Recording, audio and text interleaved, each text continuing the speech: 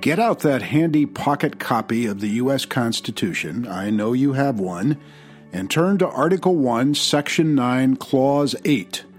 That's where we'll spend a good deal of time on this episode of Many Things Considered, a podcast on politics and history. I'm Mark Johnson.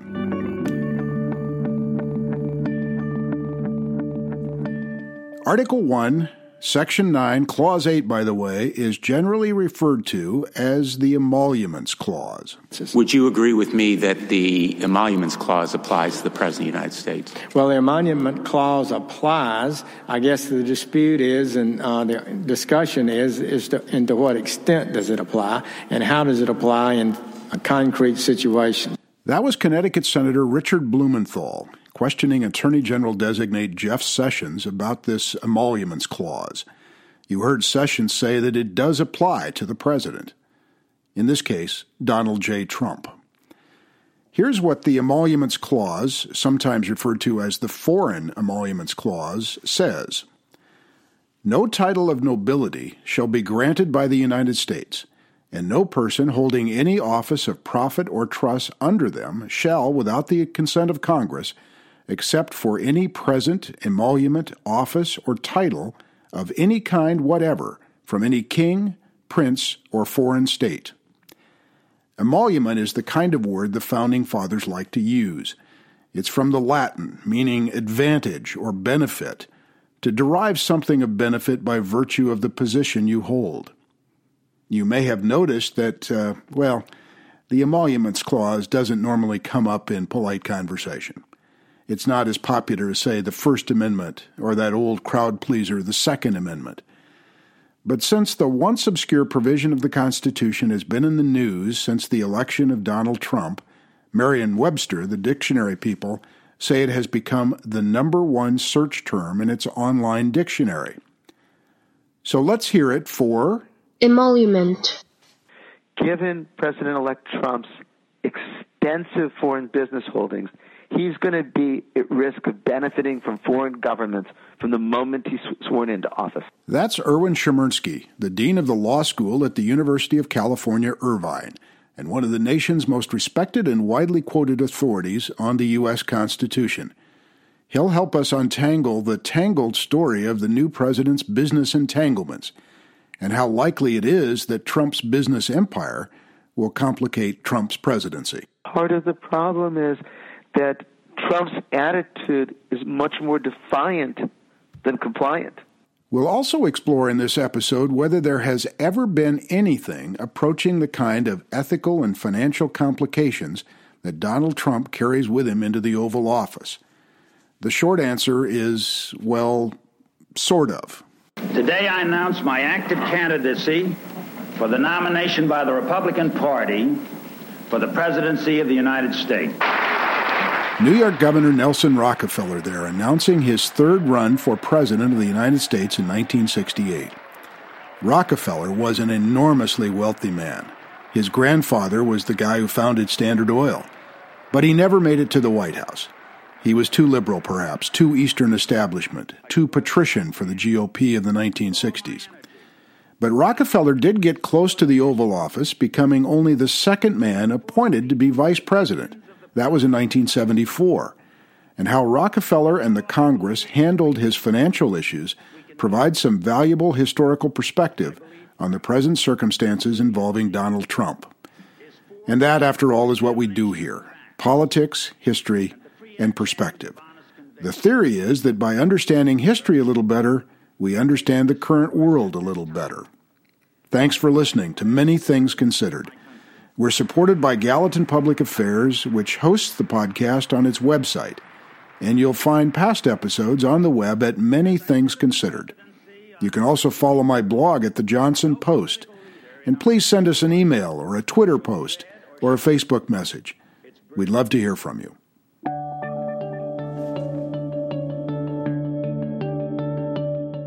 We could make deals in Russia very easily if we wanted to. I just don't want to because I think that would be a conflict.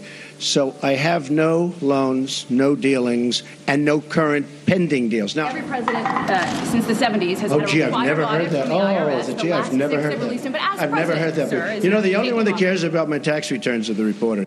That, of course, was Donald Trump at a news conference where he outlined his approach to avoiding conflicts of interest in the White House, and again refused to release his income tax returns, which presumably would shed a good deal of light on his businesses, his debts, etc.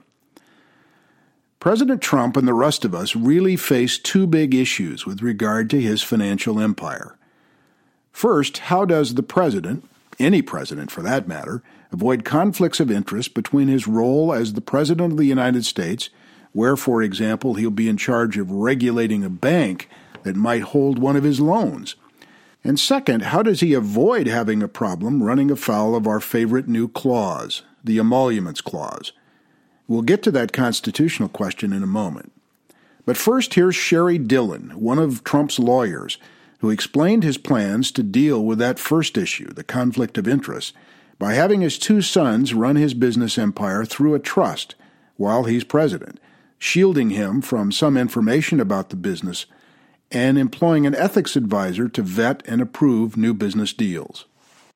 President-elect Trump should not be expected to destroy the company he built.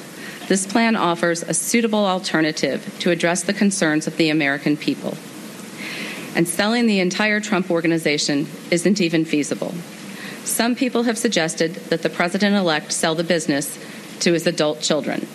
This would require massive third-party debt, sourced with multiple lenders whose motives and willingness to participate would be questioned and undoubtedly investigated.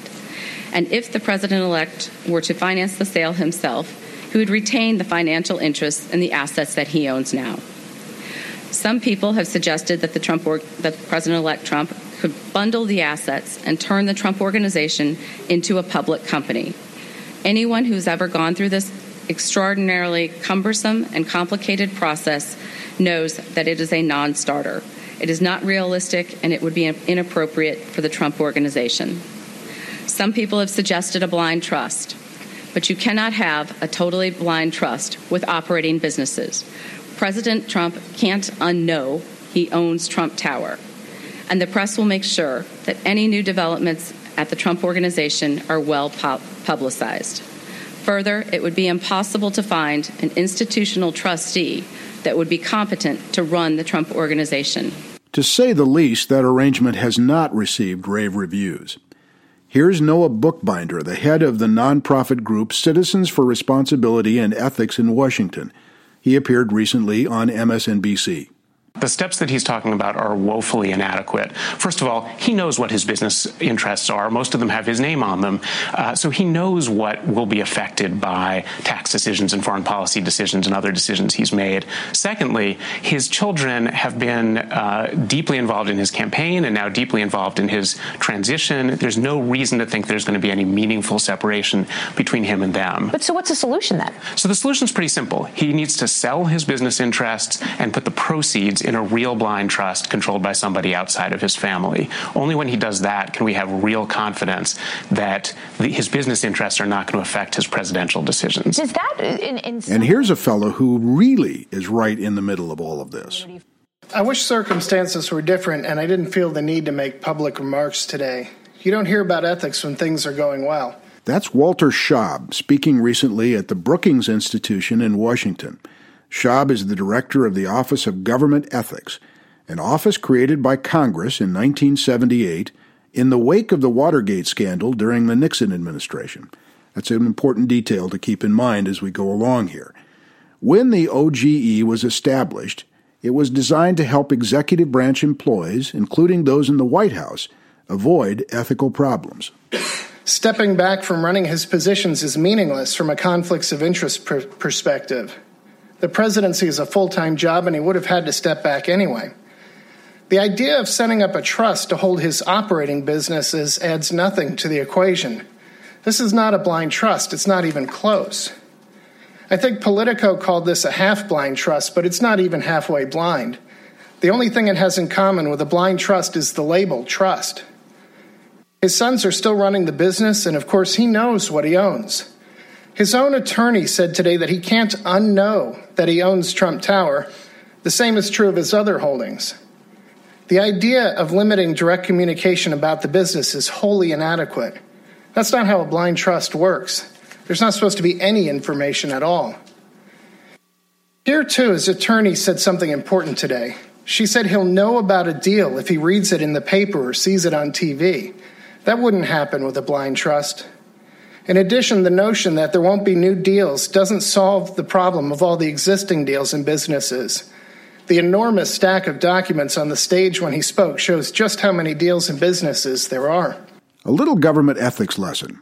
Congress passed the Ethics in Government Act in 1978, at least in part because evidence surfaced of illegal campaign and financial practices during Richard Nixon's presidency. Nixon, of course, ended up resigning the presidency in 1974, still the only man to have done so. As Princeton scholar Julian Zellenzer has noted, during the congressional hearings, that would be the Watergate hearings, there was massive evidence that the Nixon White House had made policy decisions that were related to campaign contributions. The hearings included dramatic stories of one administration official, G. Gordon Liddy, obtaining a briefcase with $83,000 in it, and the president then reversing policies because the milk industry had made campaign donations. It became clear, Zellenzer wrote, that the lines separating policy and money were thin. That 1978 ethics law changed the behavior of every subsequent president, apparently until now. Since then, Presidents Jimmy Carter, Ronald Reagan, George H.W. Bush, Bill Clinton, George W. Bush, and Barack Obama all either established blind trusts or limited their investments to non-conflicting assets like diversified mutual funds, which are exempt under the Conflict of Interest law. Donald Trump and his lawyers have correctly pointed out that federal conflict of interest laws generally do not apply to the president and the vice president. You might wonder why they don't apply, but they don't. Still, by adopting the position that he has, and a vast bipartisan array of ethics experts agree on this, Trump may be setting himself up for really big problems. Again, here's the dean of the law school at the University of California, Irvine, Erwin Chemerinsky. Donald Trump is the least transparent person to run for president in decades. We still don't have his tax returns. At the press conference on Wednesday, he said, "No one but reporters cares." How are we going to ever be able to know what's profits without a full accounting, including his tax returns?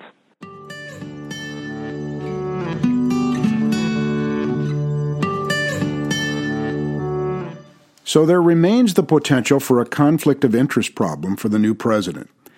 And I should point out that White House ethics lawyers from both the George W. Bush and Barack Obama administrations have said repeatedly that Donald Trump's approach to handling the conflicts is woefully inadequate. We shall see, as they say, how all of this plays out. But now, what can our political history tell us about this conflict of interest issue when it involves an issue at the absolute highest levels of the government? I'm so glad you ask. Raise your right hand and repeat after me. I, Nelson Aldrich Rockefeller. I, Nelson Aldrich Rockefeller. Do solemnly swear. Do solemnly swear. December 19, 1974. Longtime New York Governor Nelson Rockefeller is sworn in as Vice President of the United States. Rockefeller, a Republican, was an enormously wealthy man. By one estimate, $1.3 billion in net worth, and that was in 1974 dollars. Let's see, do the math quickly, more like $6.6 billion in today's money. Not Bill Gates territory, but Rockefeller wasn't shopping at the dollar store either. By the way, that Rockefeller swearing in was televised by cameras that had been installed in the Senate chamber in anticipation of the televised Senate impeachment trial of Richard Nixon, a trial, of course, that never happened. Nixon had resigned, Gerald Ford became president, and he appointed Rockefeller. And just to underscore that point, there was a good deal of corruption, financial, political, and otherwise, with Nixon and his administration that led to that series of events making Nelson Rockefeller vice president. Congress did an immense amount of investigation of Rockefeller's finances. Both the House and Senate finally voted to confirm him as vice president. Democrats controlled both houses of Congress at the time, but only after exhaustive hearings and much, much consideration. Rockefeller's finances were at the core of the concern. In the Senate, the nomination was considered by the Rules Committee, chaired by Nevada Senator Howard Cannon. Senator Cannon, as your committee begins to investigate Nelson Rockefeller because he's been named to be the next vice president, you're going to run into the fact that the Rockefeller fortunes permeate almost every part of American business life.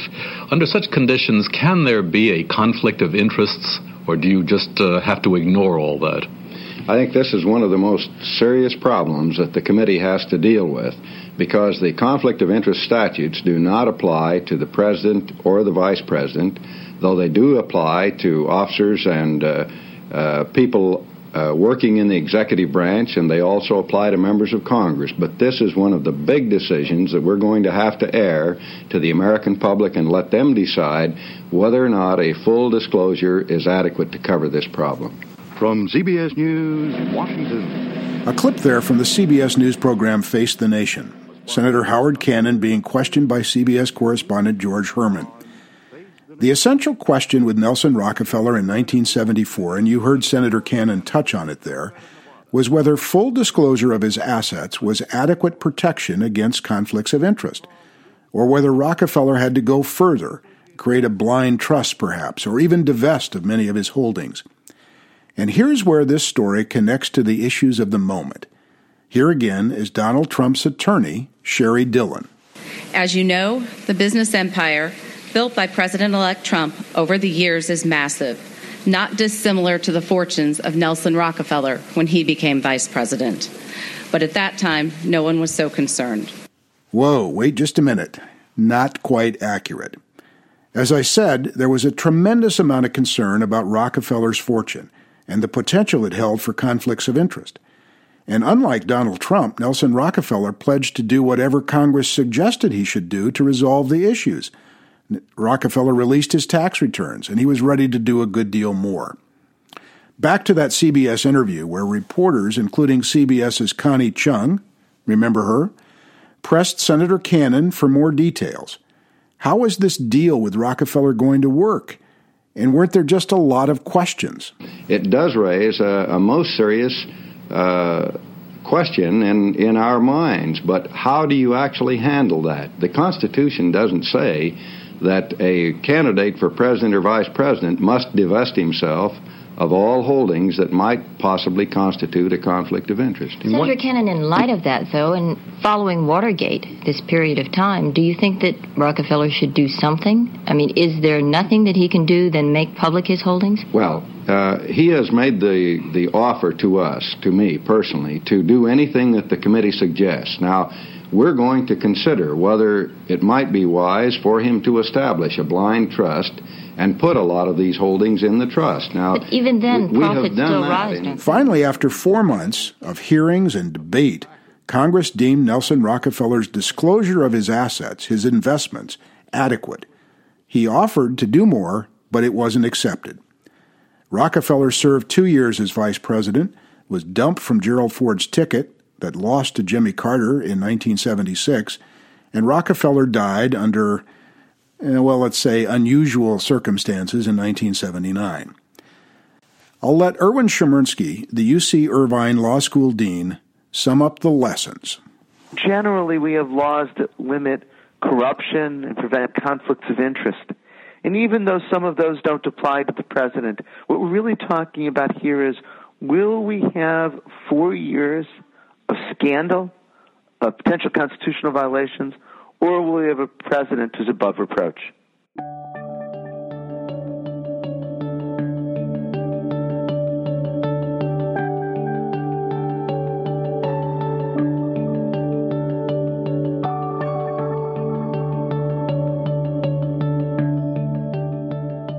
Emolument. Now let's return to that little constitutional matter as it might pertain to Donald J. Trump. There's a very simple explanation for why the emoluments clause was inserted by the framers of the Constitution. Constitutional law scholar Dr. David Adler, now president of the Idaho-based Alturas Institute and a longtime law professor. Adler has written widely on the Constitution and why it says what it says. And I think it's worth noting that in so many areas of the framing of the Constitution, the possibility of foreign corruption or influence and even bribery coursed through the discussions of the framers in the summer of 1787. It had, for example, influence on the allocation of power to the president, to the Senate, to the House. It very much influenced the framers' decision to create a treaty-making power that reflected the efforts of both the president and the Senate on the theory that the more people involved, the more difficult it is to bribe an officer of the United States. And so the bottom line is that this fear of corruption wound its way through the discussions in the convention, and the Emoluments Clause was viewed as a principal protection against the efforts by a foreign government to influence or to bribe an office holder of the United States. David Adler said the debates in the Constitutional Convention about what became Article 1, Section 9, Clause 8 were spirited and involved some of the most prominent men who eventually signed the Constitution, including Charles Pinckney of South Carolina, a future congressman, a diplomat, and a governor. Not a household name today for sure, but Pinckney was one of the most influential drafters of the Constitution. He introduced what is known as the Emoluments Clause on August 23rd. It had the support of several framers, including Elbridge Gerry, who was a New Englander who spoke his mind. He spoke with candor on so many issues, and he effectively said to the convention, look, we all know about the gifts that our ministers and ambassadors have received from foreign governments. And he told the story about the fact that when various American ministers serving during the period of the Articles of Confederation had dealt with King Louis XVI of France, that in fact they received lavish gifts from King Louis, including portraits.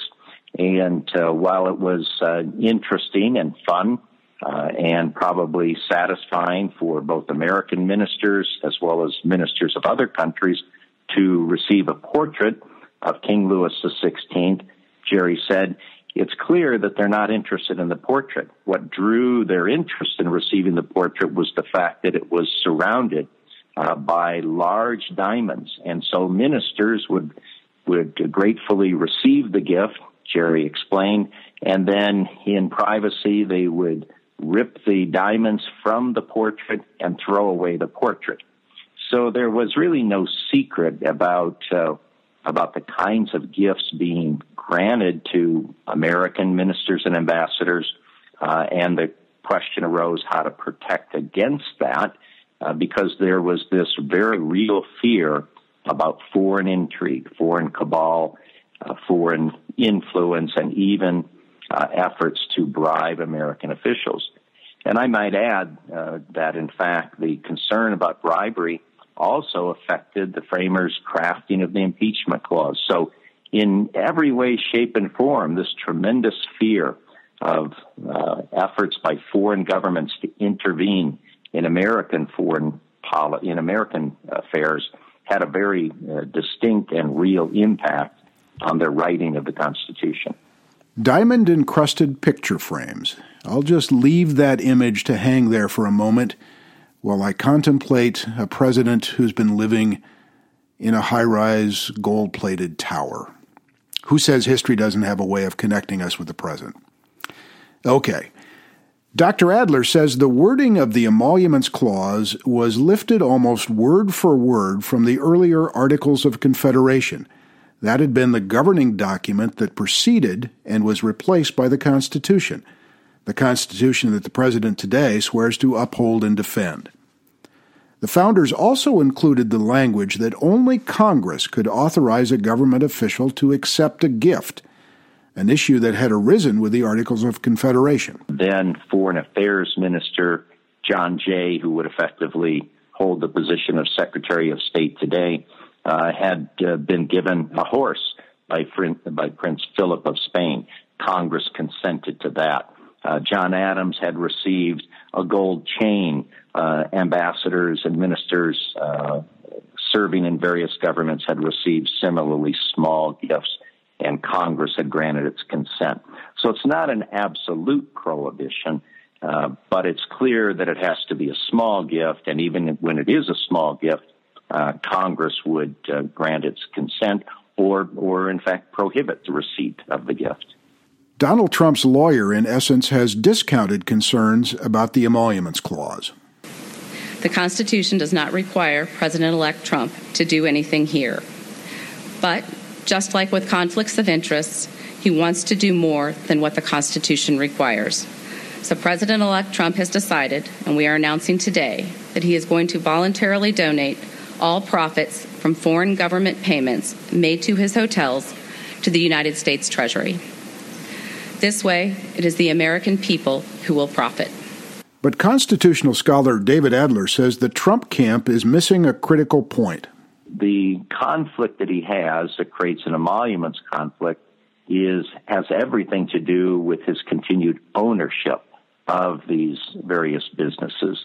And so the business itself is going to continue to accrue value over time.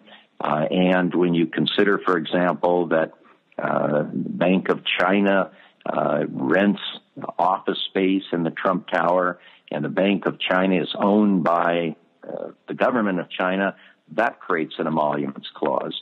And so an emoluments clause problem. So I don't think that President-elect Trump has done what he might do to avoid all the conflicts with the emoluments clause. And I think that when he comes into office on day one, those conflicts are going to be very real.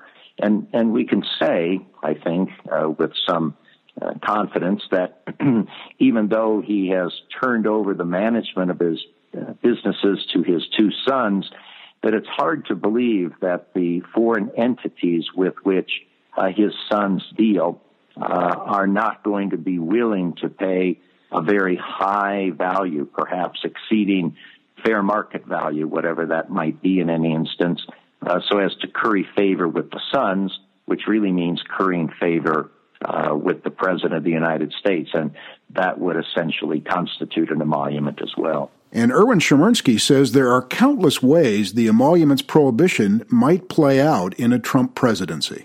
There's countless ways this could arise. Imagine that a foreign government is choosing between competitor hotels and chooses a Trump hotel over a Hilton or a Hyatt. That's a benefit.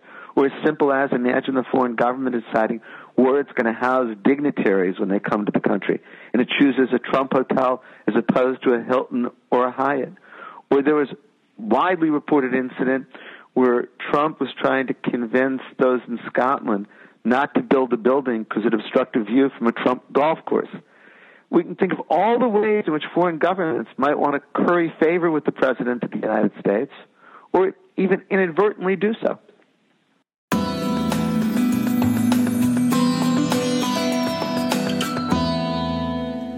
Okay, since we're talking about what the U.S. Constitution really says, we have to acknowledge that there is some competing interpretation around this emoluments clause. My name is Seth Barrett Tillman. I'm an American national. I teach law. I don't teach law in the United States. I teach law in Ireland at Maynooth University in the Department of Law. Law professor Seth Barrett Tillman argues that the founders didn't intend to apply the emoluments clause to elected officials, and he focuses on other words in Article 1, Section 9, Clause 8, that refer to the language about no person holding any office of profit or trust under the United States. I'll let him explain. My view is that office under the United States refers only to people who have appointed positions, or what you might call statutory positions, and it excludes all elected positions. Elected positions being members of Congress, president, vice president, federal elector, and state positions too. Now, if my reading is correct, then this clause doesn't even apply to the president, whether business transactions are emoluments or not. Professor Tillman argues, with impressive passion, I might add, that the precedent established by the first president, the father of the country, the sainted George Washington, needs to factor heavily into whether the emoluments clause impacts Donald Trump or any other president for that matter. Some people, when they're going to hear this, they're going to say, well, that's kind of counterintuitive. Why wouldn't the president be an officer under the United States? I mean, He has a position, right? And as a matter of fact, the Constitution even calls his position an office, albeit there's nowhere where it expressly says the president is an officer in the United States. But he works for the United States, so if he has an office and he works for the United States, you just put one and one together and you get two. He's an officer under the United States. There's something to that. This is the counter position. If the president were an officer under the United States, we would expect when the first diplomatic gifts were given to our first president that he would have either given the gift to the United States, put it in the archives, or he wouldn't have accepted it, or he would have asked for a congressional consent when he accepted it. In fact, George Washington, our first president, received two diplomatic gifts. He received one from the Marquis de Lafayette, who was a French government official at the time, and he received a second from the French ambassador, both during his presidency. Both those gifts today are at display at Mount Vernon. One is the key to the Bastille, which he received from Lafayette. The other is a full-length portrait of King Louis XVI that is framed. And the frame is actually the more expensive part, not the portrait. Washington accepted both gifts. We even have a letter in Washington's hand where he uses the word, "I accept the gifts." He kept the gifts. The gifts were known to the public because they were reported in the press. He never asked for congressional consent, and he never got congressional consent. Now, it seems to me that this is very powerful evidence that our first president didn't think this clause applied to him. Like the other constitutional scholars you've heard, Professor Tillman says the founders were profoundly concerned about foreign influence in American politics. But he argues their real focus was directed at the emissaries the country sent abroad to represent the United States. The narrow answer is that the essential object of this clause was to protect and insulate and to guarantee the good behavior of American ambassadors in the field, particularly just before they were recalled home at the end of their service, when they would receive expensive gifts from foreign monarchs. That was the stereotypical case that the Founding Fathers were familiar with when they actually wrote this particular clause. So yes, generally they were very concerned with corruption. They were very concerned with the possibilities of foreign powers intervening in any of a number of ways in American politics. But in regard to this clause, the key thing they were trying to control was ambassadors. Well, it wouldn't be the U.S. Constitution without a debate about just what it means. Isn't that right, Professor Erwin Chemerinsky? I'll be blunt. I think it's a silly argument. The Emoluments Clause is written very broadly about any person who holds office, trust at the United States. The Office of Legal Counsel has issued opinions that explicitly say the president and the vice president are covered.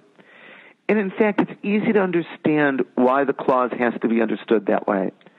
It was written at a time when there was great fear that foreign nations would have undue influence over a fledgling nation. Above all, they'd want to make sure that the president and the vice president weren't influenced by a foreign government.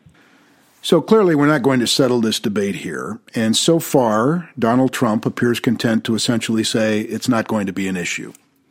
Who knows how it will be settled? Perhaps the Supreme Court will decide about the Emoluments Clause one day.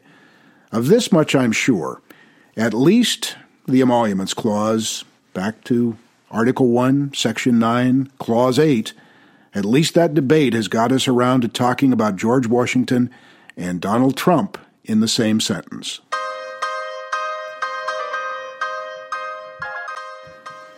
Just for the sake of the argument, let's assume for a moment that the President of the United States does violate the Constitution with regard to the Emoluments Clause.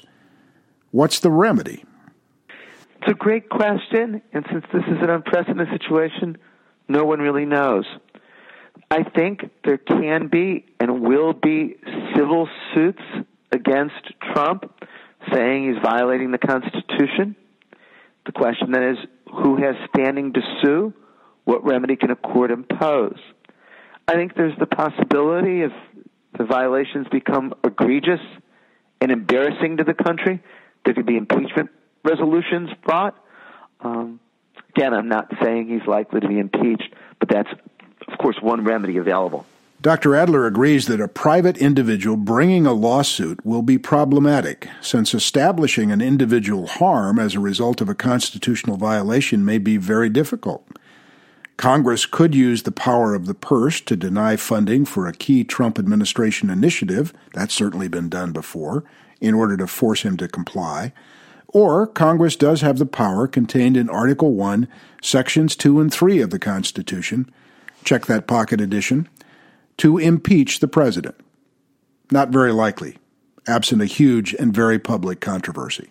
So the remedies, as I say, are few and far between, and I think that there's already indication that President-elect Trump is the sort who's going to push the envelope at every opportunity, and in effect, even if in a showdown, the president might just dare Congress to take measures to try to hem him in, and that would be quite a spectacle to observe. Indeed, that would be quite a spectacle to observe. You know, there's one thing about the American political system. While we do have plenty of laws, rules, and constitutional provisions that cover a lot of territory, the whole thing has worked for nearly 250 years, with a few notable exceptions, because of often informal agreements that presidents and other officials agree to. Informal agreements that require a certain reverence for precedent, a regard for tradition, acceptance of certain norms of behavior in public life. You wonder what might have happened, for example, had Richard Nixon refused the order of the U.S. Supreme Court to hand over the tape recordings that implicated the president in the Watergate cover-up. The court doesn't have a cop to send down to the White House to grab the goods. The president had to agree. For the system to work, there must be respect among the institutions of government. Without it, the Constitution is really just a musty old document. The head of the Office of Government Ethics, Walter Schaub, gets the last word here. He asks a very good question. During his recent appearance at the Brookings Institution, Walter Schwab quoted a Supreme Court opinion of some years ago about the critical importance in a democratic society of avoiding even the appearance of a conflict of interest, and avoiding the idea that some outside financial interest might influence a president's decision. Back when he was working for the Department of Justice, the late Antonin Scalia also wrote an opinion declaring that a president should avoid engaging in conduct prohibited by the government's ethics regulations, even if they don't apply. Justice Scalia warned us that there would be consequences if a president ever failed to adhere to the same standards that apply to lower-level officials. The sheer obviousness of Scalia's words become apparent if you just ask yourself one question. Should a president hold himself to a lower standard than his own appointees? My great thanks to the constitutional scholars who shared their perspectives on this episode. Erwin Chemerinsky's latest book is called The Case Against the Supreme Court. It was published by Viking in 2014. He is a prolific author with 2 books coming out this year. Among David Adler's many scholarly works is The Constitution and the Conduct of American Foreign Policy, published by the University of Kansas Press.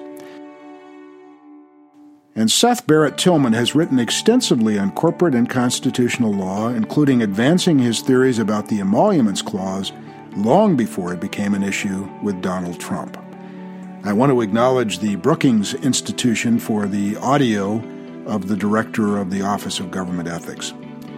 Many Things Considered is produced with support from Gallatin Public Affairs, operating for more than 25 years at the intersection of business, politics, the media, and government in the Pacific Northwest and beyond, on the web at gallatinpublicaffairs.com. Episodes of Many Things Considered are available on iTunes, Stitcher, pretty much wherever you find your podcasts, also on the Gallatin website. Spread the word and be in touch if you have questions, observations, or suggestions. We love to hear from you with your take on our history and our politics. Until next time, thanks for listening. I'm Mark Johnson.